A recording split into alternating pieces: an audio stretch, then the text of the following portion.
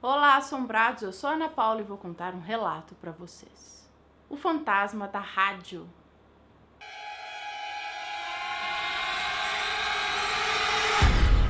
Histórias assombradas. A moça que nos conta esse relato diz que esse relato não é dela, é do irmão da amiga dela. E ela conta que sempre amou ouvir histórias do sobrenatural, assim. Então sempre que alguém tem uma história, ela ama ouvir. E certo dia ela foi lá na casa dessa amiga e estava conversando com a amiga e com o irmão da amiga sobre essas coisas sobrenaturais e tal.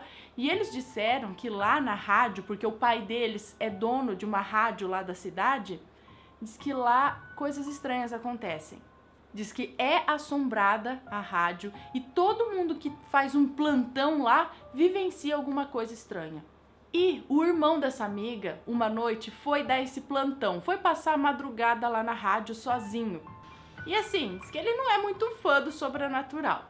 Então, o irmão dessa amiga aqui se chama Léo, tá? Vamos chamá-lo de Léo. Nessa noite que ele foi passar na rádio, o Léo estava indo pro quartinho, que é um lugar lá que quando alguém passa a noite lá, tem esse quartinho para eles dormirem, tirarem um cochilo. E ele estava indo para esse quartinho. Só que para ir pro quartinho, passa ali pelo corredor da rádio.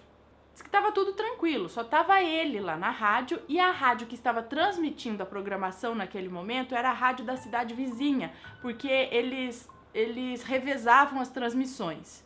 E passando por esse corredor para ir pro quartinho, ele viu a porta do estúdio abrir lentamente e fechar com tudo. Detalhe é que esse estúdio, né, que é onde passa, você tem o radialista, faz a programação e tudo mais, o estúdio não tem janelas, é aquele isolamento acústico. Então, para falar que é um vento batendo. E nessa hora, o Léo ficou puto. E ele disse que fez algo que ele não deveria fazer, que foi ficar bravo e xingar. Bom, o Léo abriu a porta do estúdio para olhar se tinha alguém lá dentro, e é óbvio que não tinha, ele estava sozinho na rádio.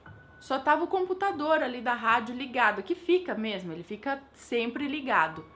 Aí o Léo pegou e gritou bem alto: "Ô filho da bula, sai daqui!" E diz que no momento que ele gritou isso, diz que sabe aquele antivírus que avisa quando tem um vírus no computador?